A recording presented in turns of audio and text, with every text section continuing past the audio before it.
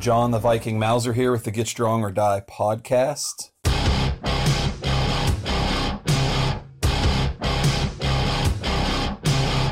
Today, my guest is Kirsten Moore. How are you doing today? I'm good, thank you. Thank you for inviting me on here. Yeah, no problem. I'm glad to have you. So let's start off with a little bit about you and a history of how you got to where you're at today. I always like to have our listeners find out how you got into lifting weights and all that, and when you first got your hands on a barbell. So, well, I am 40 now, and I've been training since I was 16. Properly training since I was 16. My reason for starting, initially, my driving force was the fact that I was an obese teenager. And I really struggled with weight from a young age. And I got to the age of 16 and had enough. So I thought, I'm going to go to the gym and I'm going to do something about this. And that's what I did. And basically within I think it was a year of picking up a weight, I was standing on a bodybuilding stage in the figure class. I'd completely turned my entire self around. I'd gone from being this fat kid with no confidence to being this kid who was confident enough to stand on stage almost naked in front of judges. And that was a good feeling. So that was my initial driving force. My reasoning for wanting to go in and lift weights as opposed to doing cardio, as a lot of people would have opted to do, was my grandfather from my dad's side. Was an Olympic weightlifter, powerlifter, and bodybuilder back in the day when guys did all three. And then they would train for one in one part of the year, and it would flow into the next part of the year, into the next part of the year for the next one. And I didn't know him well. He died when I was quite young, but I always saw pictures of him from all of the different things that he did, and I was very interested and intrigued by what he did when I was growing up. I would often look at these pictures. And so I think there was something that was in me. From the minute I walked into the gym, I knew that I belonged there. So that's probably part of why I progressed so fast when I did start training. You know, I went from being a nothing to being on a bodybuilding stage pretty damn fast. Mm-hmm. And that's quite unusual even by today's standards. A lot of people will be in the gym for a few years before they attempt their first comp, but me was like a year. Okay. And I was up there. Wow, that's cool. So did you were you doing the dieting thing too, or was that really honed in? Or yes, I mean I was very blessed in that the people I connected with immediately were people who cared and who competed themselves for a long time and cared enough to share their knowledge and support me on this new journey that I was on. So I had good people around me that were advising me and guiding me and making sure I didn't do anything stupid. So in the gym I was in at the time, a lot of people that competed from the Aberdeen area. I'm from Aberdeen in Scotland. They came out of that gym. At the time it was a gym called the Credo Gym. It's not there now, sadly. But that was where I started out. And we had a lot of good people came out of that gym. And so I was in a very supportive environment. So I did figure for a few years. By the time I was 19, I had qualified for the NABA Britain. National is the National Amateur Bodybuilders Association. You have NABA in the United States as well. They're just not as big as maybe the IFBB. So I qualified for the Britain. I was runner-up in the Miss Scotland. I'd won several figure comps at Little League level. And I'd also qualified for the NABA World Championships, all by the time I was 19. Wow. So, and that was in figure. And then I took a bit of a hiatus from competing for a couple of years. And then I went back into competing again in figure. And went in too big. I had clearly outgrown that class, and I got marked down for being too big. And then I didn't compete again for 7 years until I moved to New Zealand. And I stepped up into the physique class, which is the class where you are judged essentially the same as the men. So in muscle density and hardness and separation. And did pretty well. I won quite a significant show there called the Bay of Plenty Championships. Again, it was NABA. And the judges were really impressed with me, and they said, "Where do you want to go, Kirsten?" And I said, "Well, I haven't done the universe." And they said, "Okay, you're on the team." so, Nice. so I ended up qualifying for the Miss Universe. So that was pretty cool. Yeah. So I've done quite a lot in bodybuilding. I think by the time I qualified for the universe, I've been training for 13 years and competing for quite a lot of that.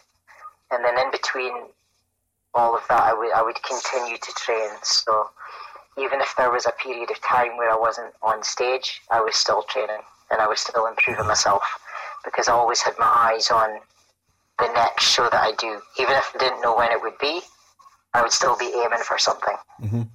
Did you end up doing the Miss Universe? Did you end up doing it? You know, it's a really funny story. I said for years I wanted to qualify for the universe. Well, I got the qualification. And then 3 months into preparation, I found out I was expecting my daughter. So that kind of put that to bed. And I have a bit of a laugh about it with people now, because it's like, be careful what you ask for, you know, because the universe delivers what you want, you know. And I kept saying, I want to qualify for the universe. I want to qualify for the universe. And the universe said, "Here you go, Kirsten, there's your ticket." But, you know, you got your qualification, you just didn't win. Yeah. So that did frustrate me for a while. But, you know, that's the way life goes sometimes. Yeah. You know, I ended up becoming a mom, and that was it. My life took a different turn. So. Cool. So how did you, because most of the stuff we see now from you are old-time barbell lifts and kettlebells and the crazy stuff. How did you kind of get into that? Well, the kettlebells were the first thing that I kind of sidestepped into. So when my daughter was about a year old, I think it was, I was in the gym one day. I used to live in the Shetland Islands, and I don't know if you know where they are, but it's like it's the furthest north of the United Kingdom. It's closer to Norway than it is to the UK. And so I lived there for quite a while. And I was in a gym there, and there was a couple of kettlebells in a corner gathering dust. Clearly nobody'd ever bothered using them, or not in a long time. So I Googled what are these things and found out what they were, and then saw different exercises that could be done with them. And I started playing with them purely just for variety, because at that point I was still training pretty much as a bodybuilder, because it's all I'd ever done. It's all I knew. And and really enjoyed it. And then put the feelers out over Facebook saying, look, is there anyone in Scotland teaches this, you know, so that I can learn how to use these things properly. And this guy from Edinburgh got in touch with me and said, you know, I'm from Kettlebell Scotland, would you like to come to my workshops? And that was it. I went and did his workshops, really enjoyed it, and 3 months later I was doing an instructor certification under the IKFF. That's the International Kettlebell and Fitness Federation, and their top guy was the one who certified me. Their top guy is Steve Cotter. Mm-hmm. So I trained under him directly. And then a few months after that, I think it was maybe 6 months, I did CKT level 2, which is also IKFF. So at that time, I was the highest skilled female kettlebell coach in Scotland, and I'd done it really fast. I'd started using these things and just really enjoyed it. Just loved the ballisticness of it, because it was incredibly different to what I'd done as a bodybuilder. It was totally different. That's cool. Totally different. Yeah. So yeah, really enjoyed it, and then was a kettlebell coach primarily for about maybe 8 years. And then some other stuff would get thrown into the mix as well. I would pick up the barbell and do get-ups and windmills and stuff with that instead of just picking up a kettlebell and doing it. So I became quite experimental with my training. And here we are today. Did you get into any of the kettlebell competitions or the kettlebell sport or any of that? No, it's kind of funny. IKFF are Gear Voice Sport, which is kettlebell sport focused. So I trained under them.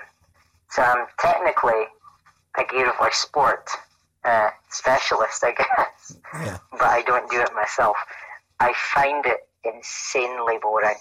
And I say that with the utmost respect because I know some brilliant people who are amazing in GS, and I wouldn't ever take it away from them. I mean, I've trained people who do GS and do really well at it. I just don't choose to do it myself. I'm more about being explosive and ballistic, but not for a 10-minute time period with, a kettlebell snatch or a jerk. Yeah. I mean, I'll do a 10-minute set of get-ups, like Turkish get-ups, no problem. Or I'll string together movements and do them for 10, 15, 20 minutes, no worries. But that thing that they do, it doesn't do it for me. Never has. I did try. I remember I did try because I thought I'm part of the IKFF. I really should be doing this. And I was going to compete in long cycle, which is basically clean and jerk with one kettlebell if you're female. So you do 5 minutes one side, 5 minutes the other. I think I got a few months into training for it, and I just thought, I can't do this. This is just not me.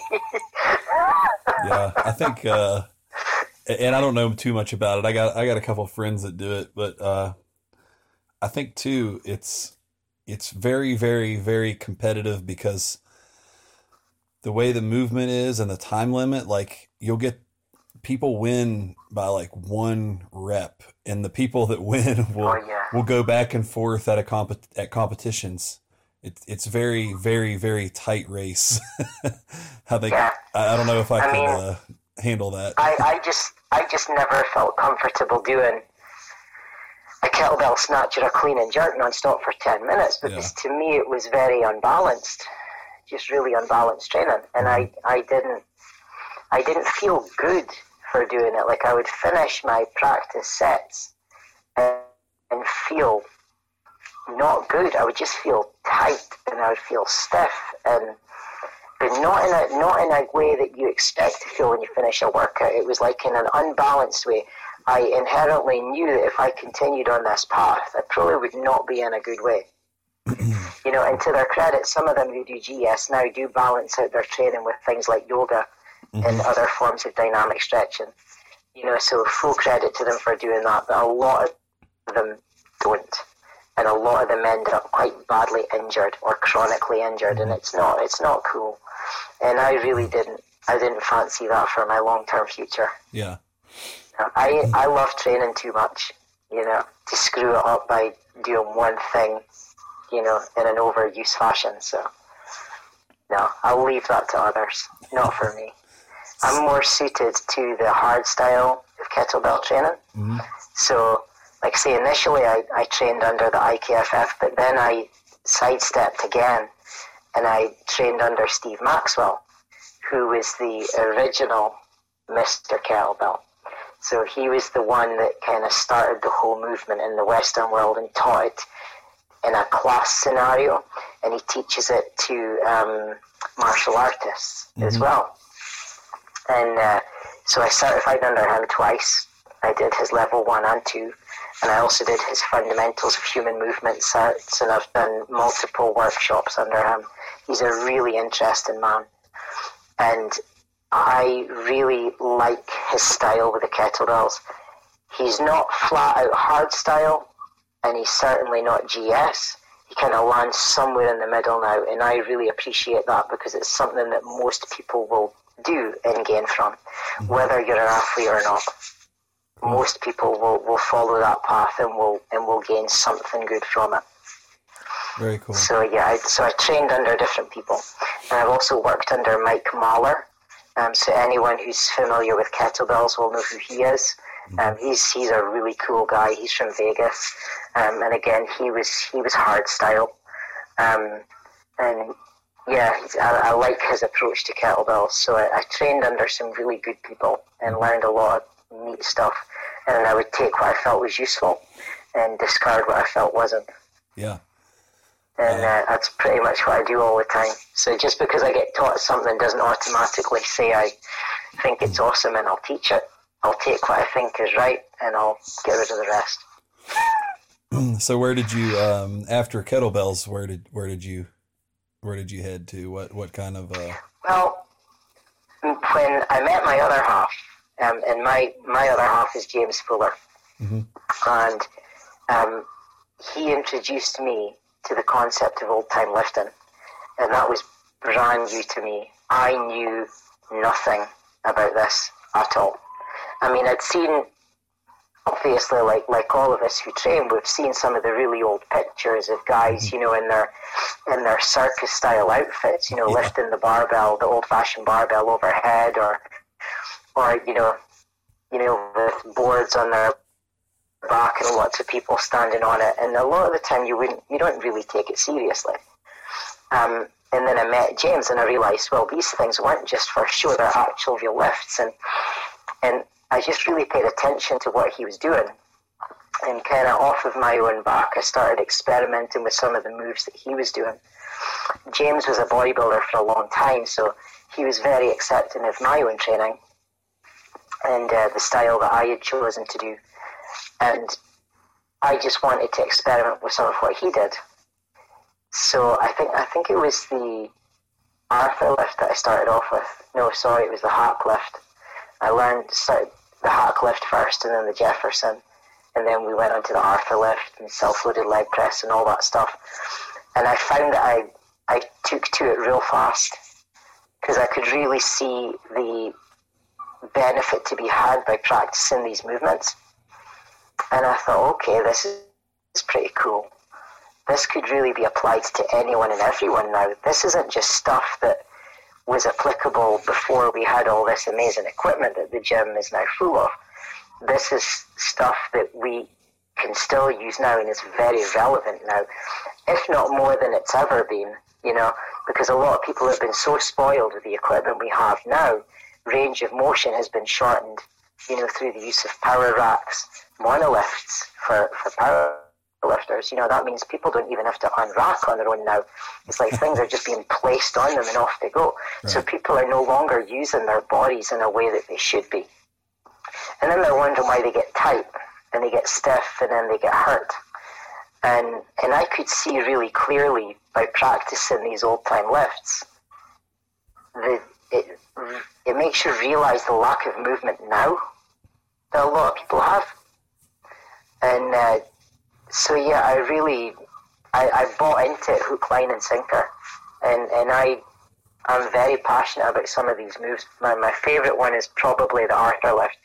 I think it's a phenomenal lift. I don't know if you're familiar with that one, but that's where you pop the bar up your back to get it to your shoulders, and then you'll generally jerk it overhead. That's what a traditional Arthur lift is.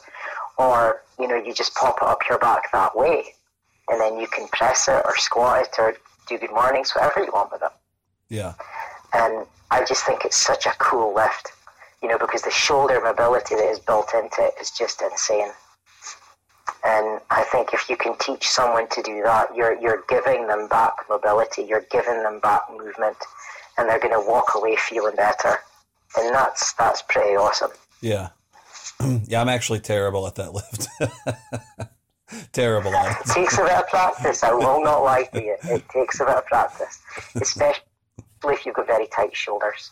And a lot of us who train or have trained for a long time generally do. Be really tight through, the pec, shoulder, bicep area. Yeah. So that's why you'll see a lot of people, if they're squatting, they'll either genie front squat, your arms crossed over, or they'll have their arms over the bar like a crucifix, because they can't get their arms right in now. Yeah. Something like the Arthur lift, if you persevere with it, it'll force your shoulders to open. Mm-hmm. If you stick with it, it will do it. It did for me. My shoulders were a hell of a state until about last year. They didn't really want to move, and now I back squat all the time. And I hadn't been able to back squat in about 20 years. Oh, wow. It's pretty huge. Yeah, that's crazy. So usually when I post videos to Facebook or Instagram and all these cool social media things, a lot of the time it's me squatting. But people don't realize when they look at these videos that I only started back squatting again a year ago. Oh, wow. Because for so many years I was unable to, because my shoulders were so tight. They Yeah, were a real mess. I was heavily restricted by what I could and couldn't do. Whereas now I've got that movement back. The restrictions are gone. So it's unexpected when you hit 40 to be able to do things you haven't done in 20 years. Yeah. You would think you're now not able to do something you've been doing for 20 years, but not that you're going to be able to revisit something you haven't done in 20 years. That's pretty cool. Yeah, that's and I think awesome. that's the power. That's the power of the old time lifts. If people will open their mind enough to see them as more than just a circus trick, and see them as something that is inherently safe, because we're using our bodies and getting our movement back. It's much safer to live in a body that moves than it is to live in one that can't move because it's tight. Right. So, I agree, yeah. It's really interesting. So my training now is primarily a combination of kettlebells and old time movement. Mm-hmm. And but I still throw in the occasional bodybuilding style workout when I feel the need. It's like once a bodybuilder, always a bodybuilder. Yeah. You never truly walk away from it. You can't. It's in you. When you do something for so long. That's cool. So yeah. So my training's a real mixed bag. Well, hey, that's good. So there's not a lot of people that are doing a lot of old time lifts. Now, there are some people out there that do Zercher squats or some of the more popular ones. But there's a handful of people that I've seen that have got some traction.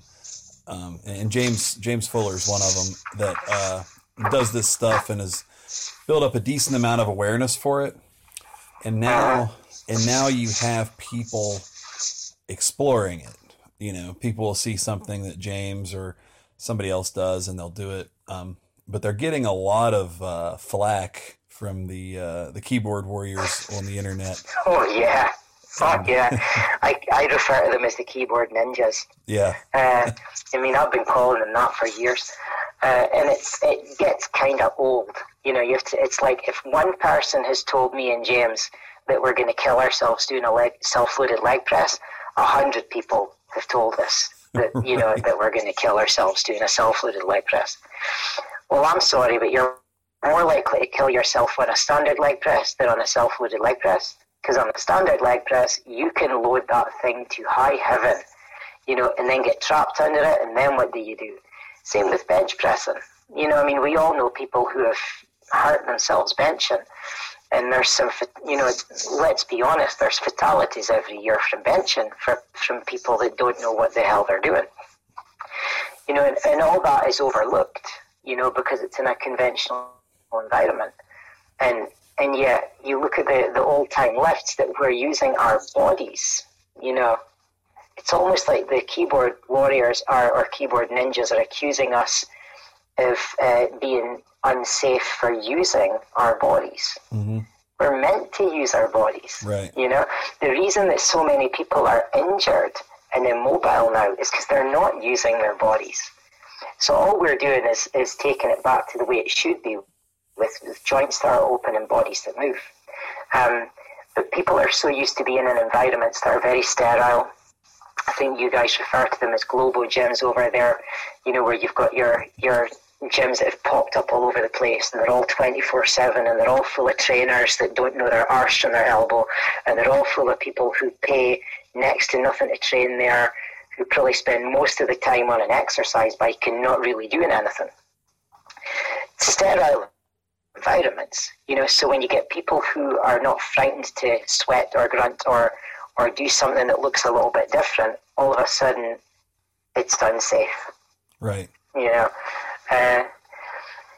But, like anything, social media has been wonderful for training, but it's also been the worst thing for training. Right.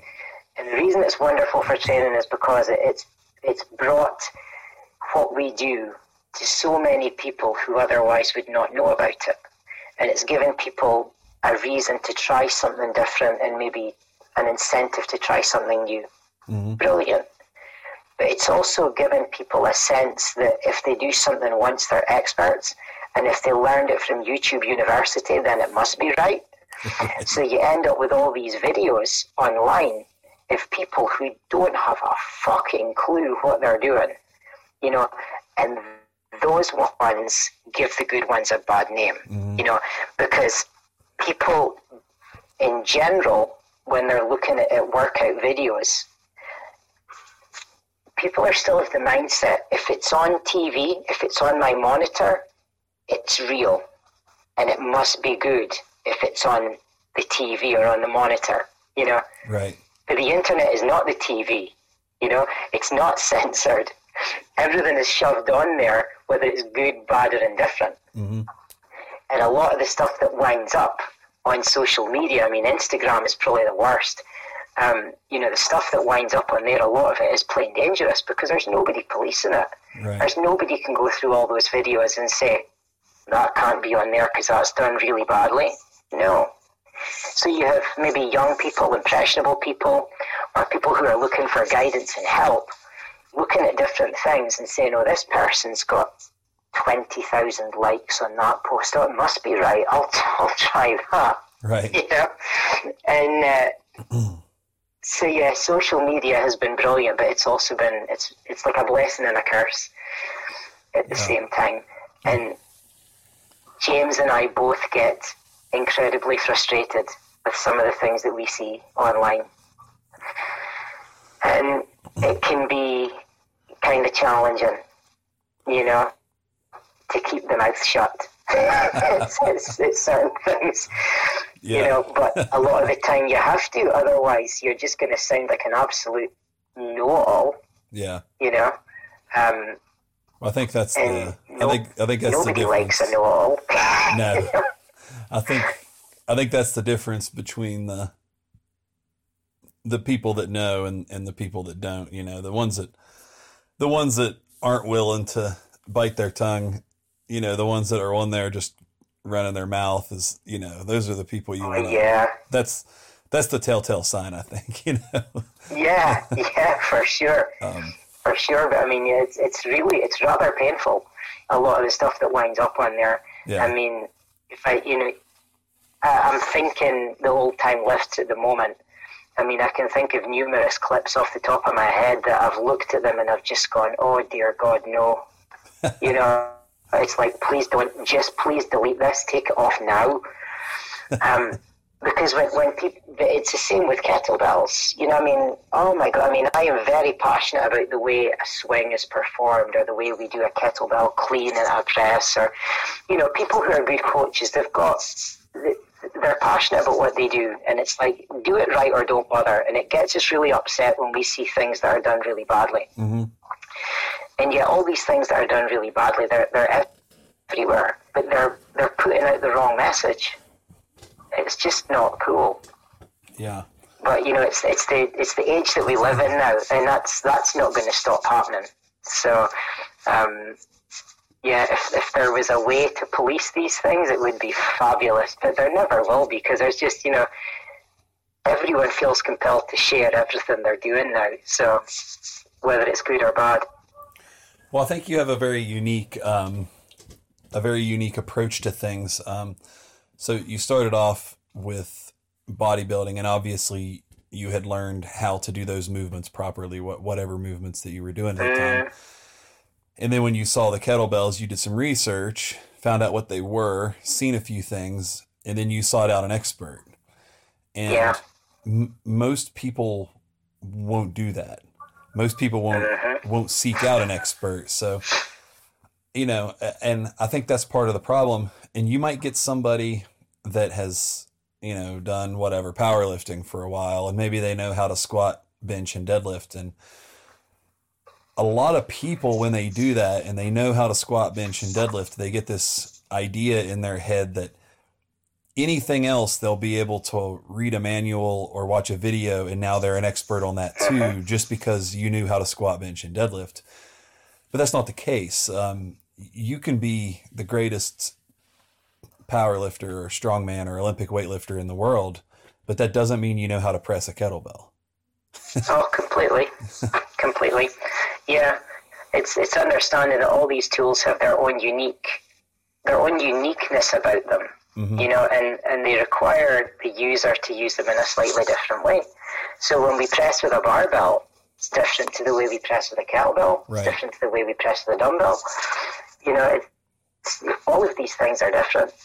But what I often see with people, with coaches, the last few years more than any other time actually, is if someone is coming in from, say, a powerlifting background, they will say that powerlifting is the answer to everything to whoever comes into them for help.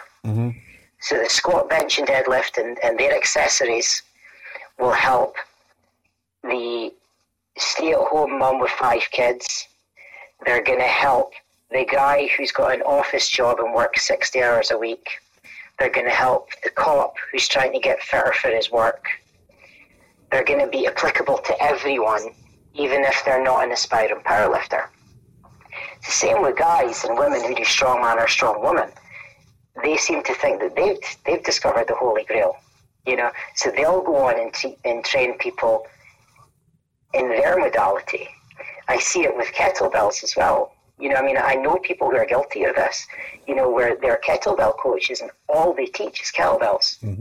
You know, the ones who do GS, you know, some of them, you know, they'll have clients who just want to be fitter, and yet they're teaching them to do GS. I'm sorry, that's bloody stupid. You know, it's an incredibly unbalanced sport. You need to give people, you know, balance in their bodies. You don't want to stick them into a sport that's going to make them even more unbalanced than they already are. So people who are specializing in one thing tend to think that that one thing is the answer to everything, including world peace. They really do. It's the same with Olympic weightlifters. You know, they're the same. It's like the clean and jerk and the snatch is the answer to everything, and you don't need anything else in life, because if you can do these, you can do anything, and that is not the case. And that's probably where, you know, myself and my partner are kind of different, because we've done multiple things, so we can appreciate what each thing has to offer and can kind of jump between them all without anyone suffering. So it's interesting. Had I always just done bodybuilding, I probably wouldn't be in the position that I am now to help as many people as I have done. I would have been very one-dimensional, and I know for a long time I was. And then when I diversified into kettlebells and bodyweight conditioning and mobility and then the old-time strongman lifting, that diversified me even more, and it makes you better able to assist people with whatever it is they want to do. So it's an interesting time, but I mean, there are some coaches out there who, let's be honest, they're a liability, you know, because they're coming from a standpoint where they're practicing one thing, and they don't really have the skills to help people who might want to do another thing. Right. So it is an interesting time. It's some trainers were almost better back in the 80s and 90s when they were coming in from a more fitness and well-being approach, as opposed to the ones who are more specialized now. I find some of them quite dangerous. And it's something that I have written about and spoken about online before. So it's like so some people might hear me say that and feel kind of annoyed about it. But well, I've said it before, so I'll just say it again. You know, Right. It doesn't bother me to speak my truth. But yeah, I do see this often. So, when you got into the old time lifts with James, have you done any of those competitions with the USAWA or any of those yet? I have not. No, I have not done any yet. Not to say I never will, but competing isn't really top of my priorities anymore. I did it so often as a bodybuilder. I'm not really compelled to do it again. Mm-hmm. I feel like I've almost done my dash at that. But I learned a long time ago, never say never, because, I mean, I said after my last figure comp that I was never competing in bodybuilding again. And 7 years later, I turned up on stage in physique. So it's, you know, never say never. But it's not something that I feel like I'm rushing to do. I think I would rather take these lifts and offer them to other people in a way that they can handle, as opposed to being so hardcore that I'm competing. Mm-hmm. Because I can really see the gain that can be had to everyone with using them. So that's kind of where my focus is at now. And I find being a coach is more manageable with being a parent as well. I think if you try and compete and be a parent, that's a lot of stress. But I can coach and kind of keep that in its place and be a parent and kind of manage those two together. So, mm-hmm. So yeah, maybe when my children are older, I may make a return to competing of some sorts, but I'm in no immediate rush. Yeah. Cool. So I'm assuming that you still have goals despite not competing. What kind of do you have any kettlebell goals or any old time lift goals? What are you looking forward to in 2019? Well, my goals for myself are to continue to improve my mobility, because my mobility for quite a long time was not great. Mm-hmm. You know, and that's even I mean, I could, like, my squat has always been good. My deadlift has always been good. You know, there was certain things that I would do that people would be like, damn. You know, but there was a lot of other things I couldn't do. So to have regained my shoulder mobility and to have unlocked my hips that were in a pretty bad way for a long time is a big deal to me. So I want to continue to develop that. I want to see how much more fluid and mobile and flexible I can get. I want to be able to accomplish things with body weight that I haven't done before. So I want to be able to do handstands and walking handstands and cool stuff like that. Yeah. And throw that into the mix.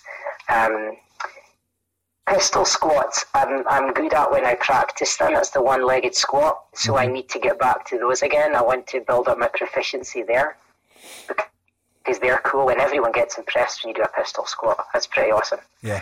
But no, my goals for me are just to continue to get better in general, you know, where I have a body that doesn't hurt. Mm-hmm. I spent a lot of years with back pain after having my eldest child.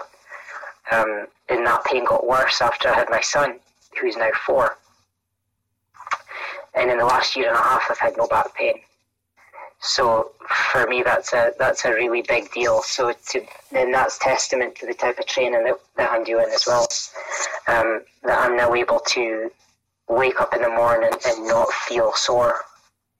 And that's a really big deal. So if I can continue to do that, that's a big tick off my list. You know. So when you find a training method that can do that for you, you're going to stick with it.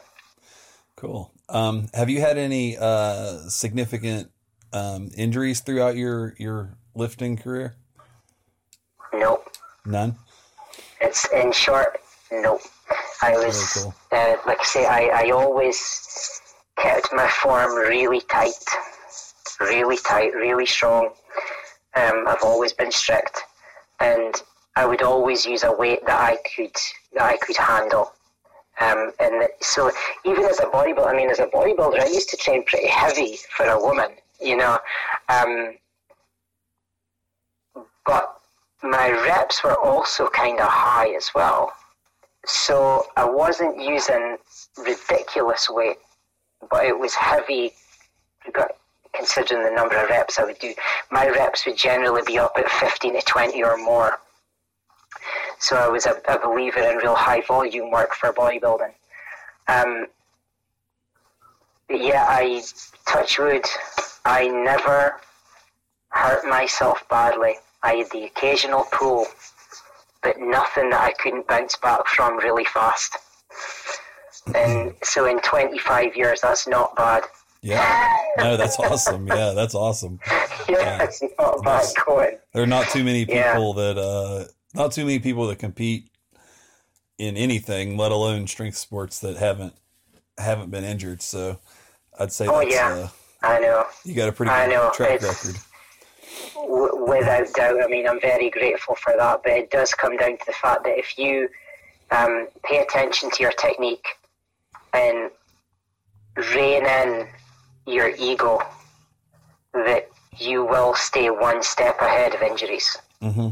You know, because it's ego lifting that ends up causing the injuries every time. Oh yeah. You know, it's every time, especially with guys. You know, you know, some women ego lift as well, but that's a big problem with the boys. Yeah. Oh, just one more 20 on each side. One more 20. I'll manage. No, you won't. It's the testosterone curse. Yes, I think it is. But yeah, it's the ego that is the undoing of some of the young guys, and even a lot of the older ones. So if any of most of my listeners that I'm aware of anyway are strongman competitors, modern strongman style lifting. If they wanted to add kettlebells into their training or old time strongman lifts into their training, what would be your advice there? Just to start supplementing and start figuring things out. Yep. I think for strongman competitors, the kettlebell swing is really, really valuable, especially when you look at like the World's Strongest Man now, where they're doing the kettlebell toss. Mm-hmm. You know how they used to toss the keg, and now it seems to be kettlebells. That just makes sense. It's like if that's one of your events now, start doing kettlebell swings and learn to really explode through your hips. I mean, I'm a huge believer in that one. I mean, actually, I won't mention names here, but a guy who's won World's Strongest Man before asked me before via Instagram how to do a kettlebell swing because he'd seen some of my videos. I said, okay. And it turned out this guy had never ever done kettlebell swings before. And my response to that was, you've got to be kidding me. How can you be at that level and never have done a kettlebell swing, and one of your events is now a kettlebell toss? I was like, that's nuts. So I ended up teaching him how to do a kettlebell swing. So learn to do that, and learn to do it well, and learn to do it hard style, which is where you breathe in as you pull the kettlebell between your legs and breathe out really hard as you pop it, and you essentially, it's almost like you're trying to throw it away, but you don't throw the kettlebell away. Obviously you do in the toss, but if you can learn to do a hard style kettlebell swing, that will serve you guys really well. You know, because you're going to generate so much hip and glute drive, which you need for everything in strongman. You need to have powerful hips and glutes, and that that's what the kettlebell swing is all about. Yeah. And then you can use real heavy bells for that as well. Double kettlebell swings outside the feet as well. That's another really good one for strongmen. Mm-hmm. And that's a great move to do before your deadlift because it activates your central nervous system, switches everything on. So that's a cool little trick there. Kettlebell swings straight before deadlifts and watch your numbers shoot up. It works. It works every time. It works. Do you mean like a superset almost, or? Yeah. So you might have, for example, if you were doing the double kettlebells outside the feet, mm-hmm. and there's videos of me on social media doing that. I'll have to find some and show them to you. And it's quite a short range of motion on that one, and your traps are heavily involved in it. But you pick up the two heaviest you can get your hands on. For argument's sake, say it's a pair of 36 kilo kettlebells, and you might just do them for minimum 5, maximum 10 reps, and then go straight onto your deadlifts. So you're not doing enough reps with those swings to be winded. You're doing enough to switch everything on. So by the time you get onto that bar, you're good to go. Yeah. You know, you are fired up. I guess it's maybe a similar effect as to when you stamp your feet before you pull from the floor. Yeah. You know, because that activates your central nervous system as well. But the double swing outside the feet that's a good one. That works. For old-time lifting, I can't see past the Arthur lift. I love that lift. And I think if guys who practice strongman can even use this lift in their warm-ups, their shoulders will feel awesome. And if your shoulders feel great, everything else is going to be better. You know, I just think that's a superb lift at keeping those shoulders mobile. And shoulders are something that can be a real problem for guys that do strongman. You know, whether it be because your pec and your shoulder and your bicep are all connected, which is why, you know, bicep tears can be very common. It's not that the biceps are always tight. It might be that there's a problem with the shoulder or the pec and they're all pulling on the bicep. You know, so if you can learn to keep that whole shoulder girdle open, you might actually offset these problems. You might end up avoiding an injury that was coming your way. So I think the Arthur lift is very useful. Very useful. Yeah, and the irony there is, you know, since I do strongman, I'm in several online forums and groups of the modern strongmen, and you'll see there's a couple guys that see James lifting, and they'll do the Arthur lift, and they'll post the video in these groups, and all the modern strongmen go nuts, and oh, you're going to break your back, and to be honest, I had little interest in. I'm a big fan of the old time lifts, but for whatever reason, I didn't have a lot of interest in the Arthur lift itself. But then I saw the reaction from all the other people. It was like, oh, they're gonna hurt themselves. So then I started trying it because I knew if the masses of internet people were saying that it was dangerous, it was probably something I had to do. Yes, if they say not to, that's probably a good sign that you should do it. Yes, you know. So I've been playing around with it. I'm not very good at it. I've been using the longer, like we have a squat bar. It's a little bit longer. Yep. I'm about 6'5" with tight shoulders, so the longer bar helps me do it for now. Not real great at it, but yeah, I can see where it helps with the shoulders. And the people saying it's dangerous, I think they're assuming that they're going to put like 315 on the bar their first time and try to, and that's not going to happen. Yeah. I mean, you'll be lucky to get a 45 on each side, you know, or 60 kilos. Oh yeah. Your first time doing it. And if you can't bounce 60 kilos around on your back as a competitive strongman without getting hurt, you shouldn't be in strongman.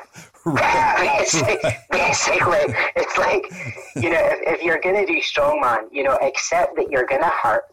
There's going to be a lot of pain, a lot of discomfort, because that is the nature of the beast. Yeah, for sure. So for some of these guys and women to go, that's nuts, that's wrong. I'm sorry, but I mean, I watch World's Strongest Man as much as the next person, and there's nothing saying about what any of these guys are doing. Right. And what I'm doing with an Arthur lift and a self-loaded leg press pales in comparison. So it's like, if there's anything you can do to prime your body to switch it on, make it more injury resistant and resilient, that can only be a good thing. Yeah. So if people can maybe just wind their necks in for a wee minute and think, should I be getting angry about this? Should I be feeling upset about this? Or should I maybe actually give this a try? They might find by giving it a try, it's a pretty cool thing and they feel great for it. Yeah. So it's just opening your mind. Yeah, and I think the thing they're missing is it limits itself. Like, you're probably not going to get hurt because there's so many limiting factors. And and as you eliminate those factors, they're making you better, because a lot of them are going to be mobility issues and this and that. And if you can correct those to the point to where you could use enough weight to even begin to to hurt yourself, well, you're going to be so much stronger by the time you get there. You're not going to hurt yourself. And exactly. And exactly. Like what I've been doing is because it's so limiting with the Arthur lift, especially. It's not even really strength training; it's a movement training, and so I just do it as it's more of my warm up now than anything. And then as I would progress and get better, it would kind of shift into the actual workout, but. And you're not going to hurt yourself with something that's a warm-up. I mean, I would hope not. Exactly. I think if you do, you need to kind of ask yourself questions about, why am I doing this? If your body's in that bad a way that you hurt yourself during your warm-up. But it's, these movements, as much as they were used in the old days by guys for phenomenal amounts, for huge numbers, and as much as James himself will often do big numbers. I mean, I've seen him many times doing stuff, and thinking, what? Right. And right. And that's my other half. Even I'm like, oh my God, what's he doing now? These things don't have to be done in that manner. We're showing you that they can be done in that manner if you choose to do so. But if you just choose to use it as a warm-up, it's something that is keeping your body more supple, more pliable, more open. Great. Mission accomplished. That's the whole point. You want people to be able to move better, to move freely without stiffness and achiness and soreness, because that's what finishes a lot of people when it comes to training. They can't handle the stiffness, and they presume that that's just a sign of aging. Right. It isn't. It's a sign that you're not moving enough. Because if we really look closely at the kind of movements that we're doing when we train, a lot of us are very, very linear. It's forwards and back, up, down. There's almost no rotation. There's no lateral movement, side to side movement. There's hardly any of that going on now. So, and shoulders are not being used very much because, like I say, if you're a power lifter, you're maybe in a gym that has a monolift, you're not even having to unrack. So we've taken away movement, and we have to put it back because lifestyle in most people now is very sedentary. People drive everywhere. They sit and watch TV. They'll take their kids to sports and then sit and watch their kids when their kids are doing their sport. We're sitting all the time. So we want to move more when we're in the gym. You want to move as much as humanly possible when you're in the gym. And then you're going to be properly primed for your workout. Yeah, and the monolift brings up an interesting point because they didn't even have squat racks at a certain point in time, right? I mean, the bar was created before the rack. So, so the only way to squat was to Arthur it or Steinborn it or clean it or whatever you had to do. And then they created the rack really as an overload system because, you know, so you could just pull it out, save energy, and squat more. And then then the monolift became another way to overload that. But it seems like the people that do that, they get in this mindset like, well, I'm going to use the rack or the monolift, and I don't want to Steinborn it. I don't want to Arthur lift it because I want to squat heavy. But one thing I like to do is I like to do Steinborns. Well, I'll do the Steinborns to a point to where I'm like, okay, that's as high as I want to go, and then I'll go into the rack. Like, they're not exclusive. You know, you can do both. You don't have to pick the rack or the Steinborn. But I think people get that in their mind. They get tunnel vision, and they think, well, I have to squat out of the rack or the monolift, and you could very easily, even on the same day, Steinborn up to where you have to put it in the rack, or have two separate days, have a lighter day and a heavier day, and you know. Completely. I mean, it's learning to combine these things, you know. But going straight to a piece of equipment, for example, the monolift, from the minute you walk into the gym, is not a smart idea. You know, because then we're avoiding so much movement. And you know, and I know I sound like a stuck record with this, but you know, movement is so important. And, you know, we should be moving more. So, you know, it's like if you can only squat with a weight because you're being handed it by the monolift, but if it was even in the rack, if you couldn't unrack that and step out with it, I'm sorry, but I don't think you should have it on your back, personally. I mean, I understand that it's a powerlifting technique and it's a tool. But it's something that I really struggle to get my head around. But then I'm not a powerlifter, you know, so of course I'm going to say that. But I just think that we're lacking so much movement, and we're teaching people who maybe are not aspiring to be competitive to use these tools when they shouldn't be. Right. You know, because we have a lot of people that will come and train with us, or, you know, join in with our workouts or whatever, you know, whether it's me or you or anyone else who's a coach, you know, who don't wish to compete, but they want to learn how to do these things because they want to feel better, they want to be stronger, they want to look better, you know. So we need to be teaching people how to do these things in the best way possible for them. And I think equipment that shortens our range of movement is not the best idea for anyone, unless you're competing in that sport. Yeah. In which case, fine. You know, that's the way it is. But it's not the best idea for most people. Right. Yeah, for sure. I agree 100%. And yeah, they do. You know, I've seen, which is like geared powerlifting, right? You'll see the new guy or the new woman that's in the gym, and the powerlifters will get their hands on them, and they've been lifting for 3 months, and they're like, "Hey, try this bench shirt on." Yes. It's like, well, yes. You know, I mean, yes. I don't know that that's, you know, and again, I personally don't do geared powerlifting, but I think you should probably train for a year at least before you're. The thing is, people seem to forget that it's not just about muscular strength. Right. It's about structure. You know, we have our body as our structure. So we've got our bones and our tendons and our ligaments, our joints. That's your structure, you know. And your muscles are obviously attached to your structure.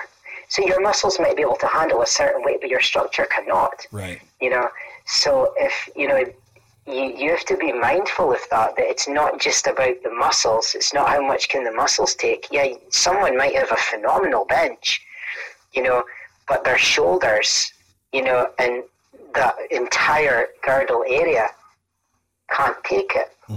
So we've got to work in as full a range of motion as we possibly can so that our entire body gets stronger, not just the bit that we're pushing with.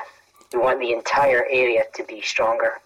Well, and it goes the other way too. You know, you could be lucky enough to have an excellent structure and then, you know, tear a muscle, right?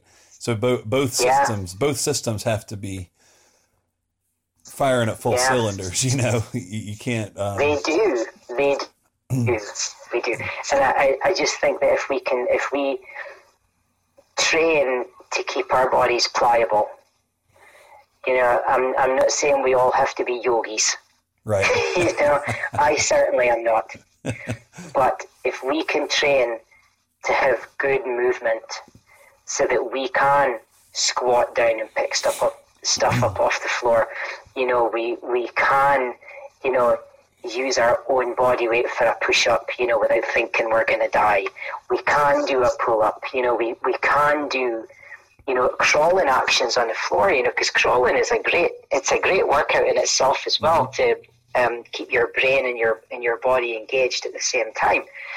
You know, we should be able to do all of these things with our bodies. And then if we've got a body that works really well, functions really well, whatever you do on top of that is going to be even better. You know, in my mind as a coach and as a trainer, that's common sense. We want to be in a body that can do whatever we throw at it. And then that makes us a lot more injury resistant. Yeah. Because injury is usually the thing that will put someone's career to bed. You know, they'll get injured and then they don't know how to come back from it. So why not prevent injury in the first place through smarter training? Yep. You know, be more mindful, you know, maintain fundamental human movement. You know, we should be able to crawl, walk, run, you know, twist, bend, squat, push, pull. We should be able to do all of these things. It's very simple stuff. Very simple stuff. But yeah, we find that the old time lifts kind of they take care of a lot of these motions. You know, push, pull, rotation, in one place. You know. Yeah. So like it's probably why I'm so kind of, you know, evangelical about the Arthur lift, because it's like there's nothing has done more for my shoulders than that move. Nothing. And I've trained for 25 years, and there's nothing been better for my shoulders than that. It's like it gave me my shoulders back, and I just love it. So I practice that move multiple times in the week. Cool. Even if it's just with a really light weight, just to keep that movement in there. Because it's like once you've got your shoulders back after you thought that they were screwed, you know, you don't want to let them go again. Yeah. It's a great feeling. Do you know of any, or do you have any tutorials on the Arthur lift that are out there that maybe I could link when I put this up? Yes, we do. On our Kama Sutra Barbell page on Facebook. And that's a page that myself and James run together. Because we actually teach seminars. He comes over to Scotland where I am, and we teach, and we're looking at teaching in other places as well. But the last while it's just been in Scotland, and so we set up this page where we basically advertise our seminars, and then we'll put different posts on, you know, saying different stuff about training, and we'll often post videos. And I do have a couple of Arthur lift ones on there, and I think James has got a few on there as well. We've got quite a lot of them on Instagram as well. Again, we have Kama Sutra Barbell on Instagram, and then James runs a page on Facebook called Strongman Archaeology. Yeah. Which is all about old time lifts. Or like pre-World War II training is like how he likes to regard it, because it's not just the old time lifts, it's weightlifting from back then as well. So we've got a lot of videos on there on Facebook, and he's on Instagram is Strongman Archaeology as well, and everything gets posted to there. Cool.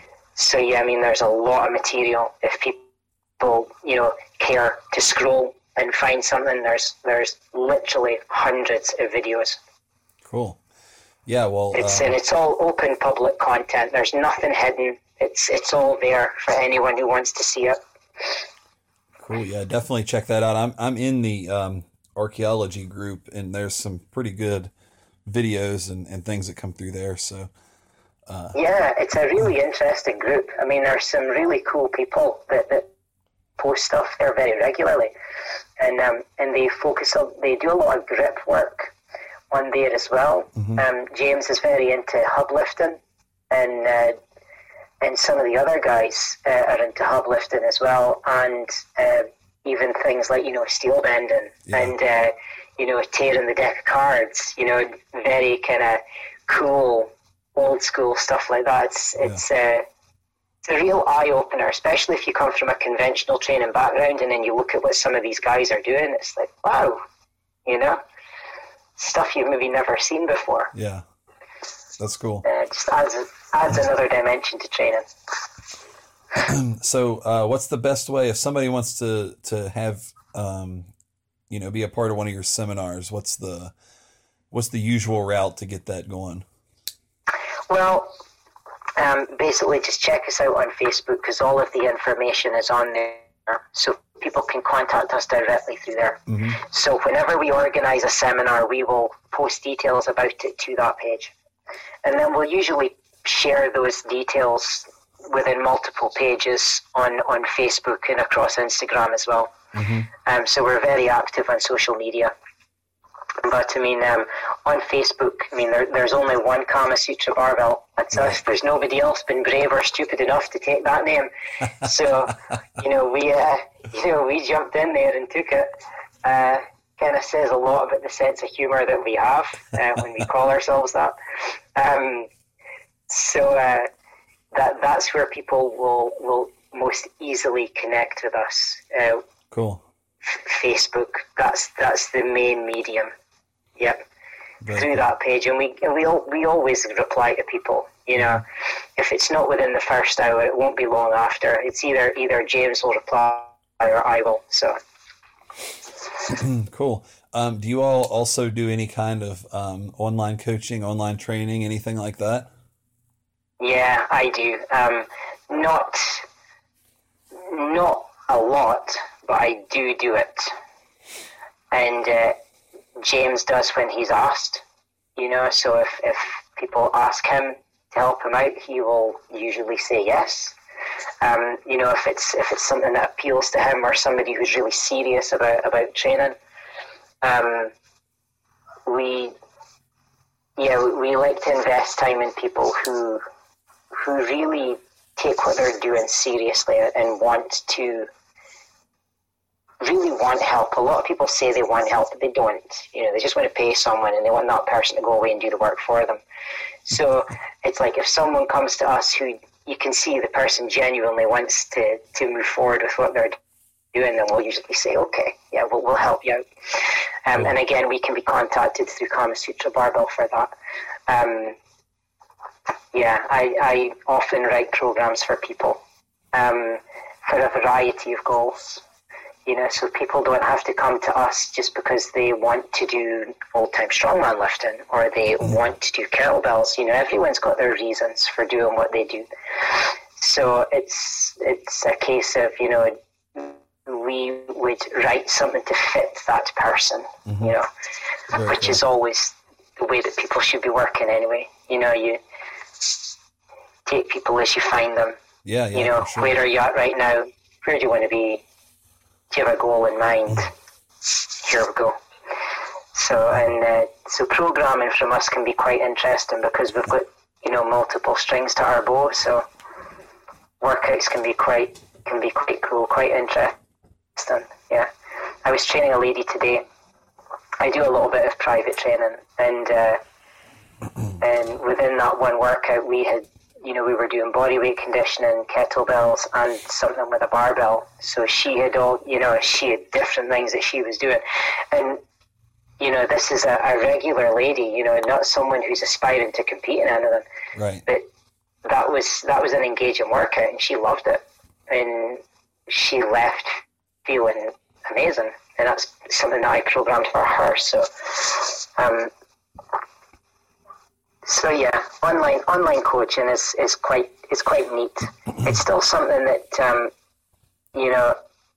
it's still very new, I guess. It's really only the last few years people have really been going in for online coaching. So it's something that is still kind of in its infancy.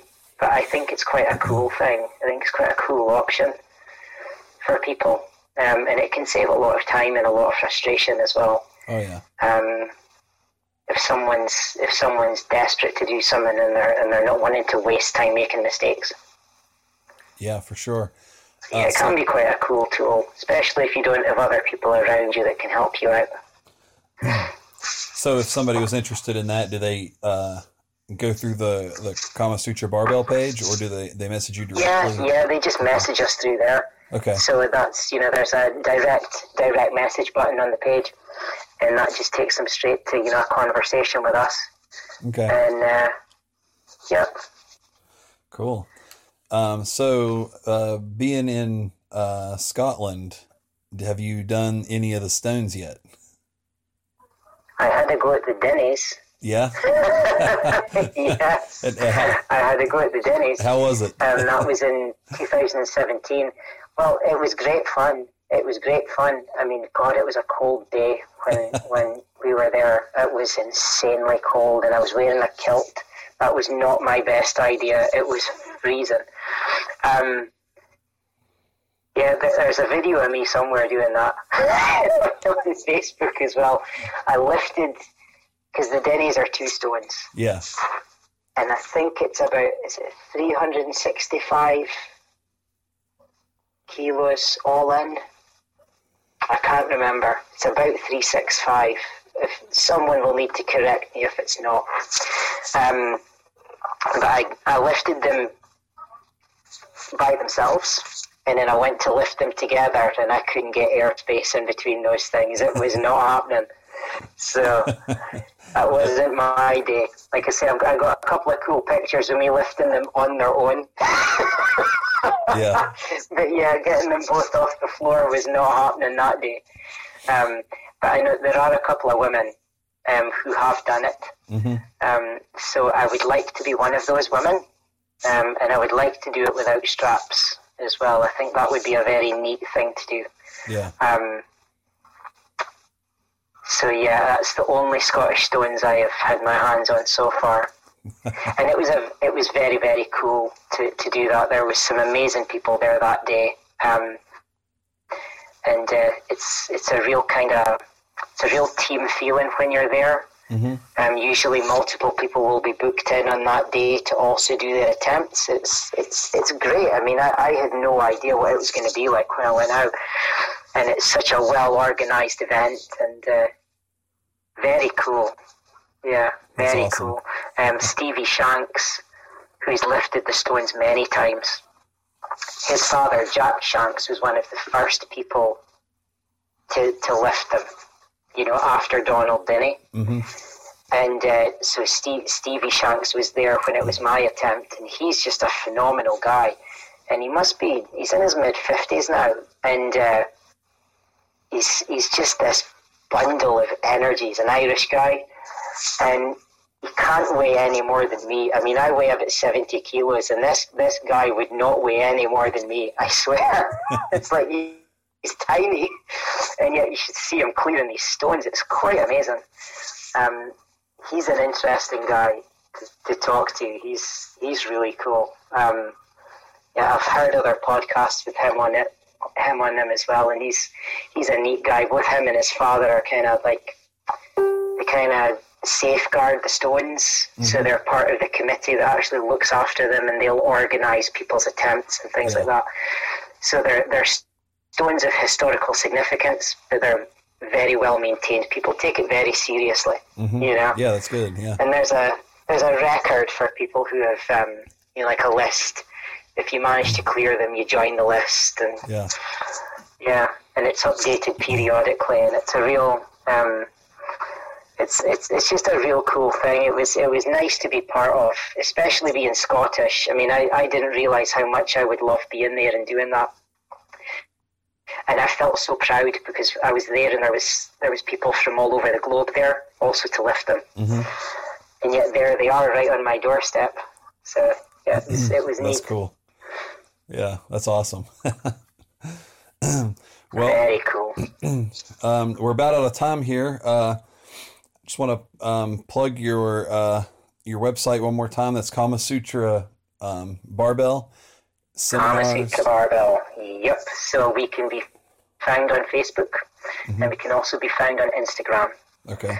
And if anyone doesn't want to go on those mediums, they can email us at kamasutrabarbell@gmail.com, and that's our direct email. So Kama Sutra Barbell is all one word, no hyphens, nothing like that. Cool. So that's how we can be contacted. But like I say, we're very active on social media, and so if people are on social media, they can get hold of us very easily there. Yeah, seminars, online training. I will link seminars, online training. Yeah, I mean we're pretty flexible, with regards to how we help people. Some people might be just needing online guidance and support. Some people need programming. Some people just need someone to tell them you're doing fine. Keep doing what you're doing. Yeah, I think that's everyone true. is. Everyone is different. So. Yeah, the approach to people is very fluid and flexible. We're not kind of saying this is our method and it's in this box. It's like, well, no, who are you and what do you want to do? And then we'll see what we can do to help you. So, alrighty. Well, I'll put those links to the sites up when I post the podcast, and then I'll tag you and James whenever this goes up, and. That way you know when it's live. It'll be in a few weeks. I usually release them on a Friday. But I want to thank you for taking the time and doing this. It was awesome. We'll definitely have you back on at some point. And, you're most welcome. Thank you for asking me on. It's been fun. Cool.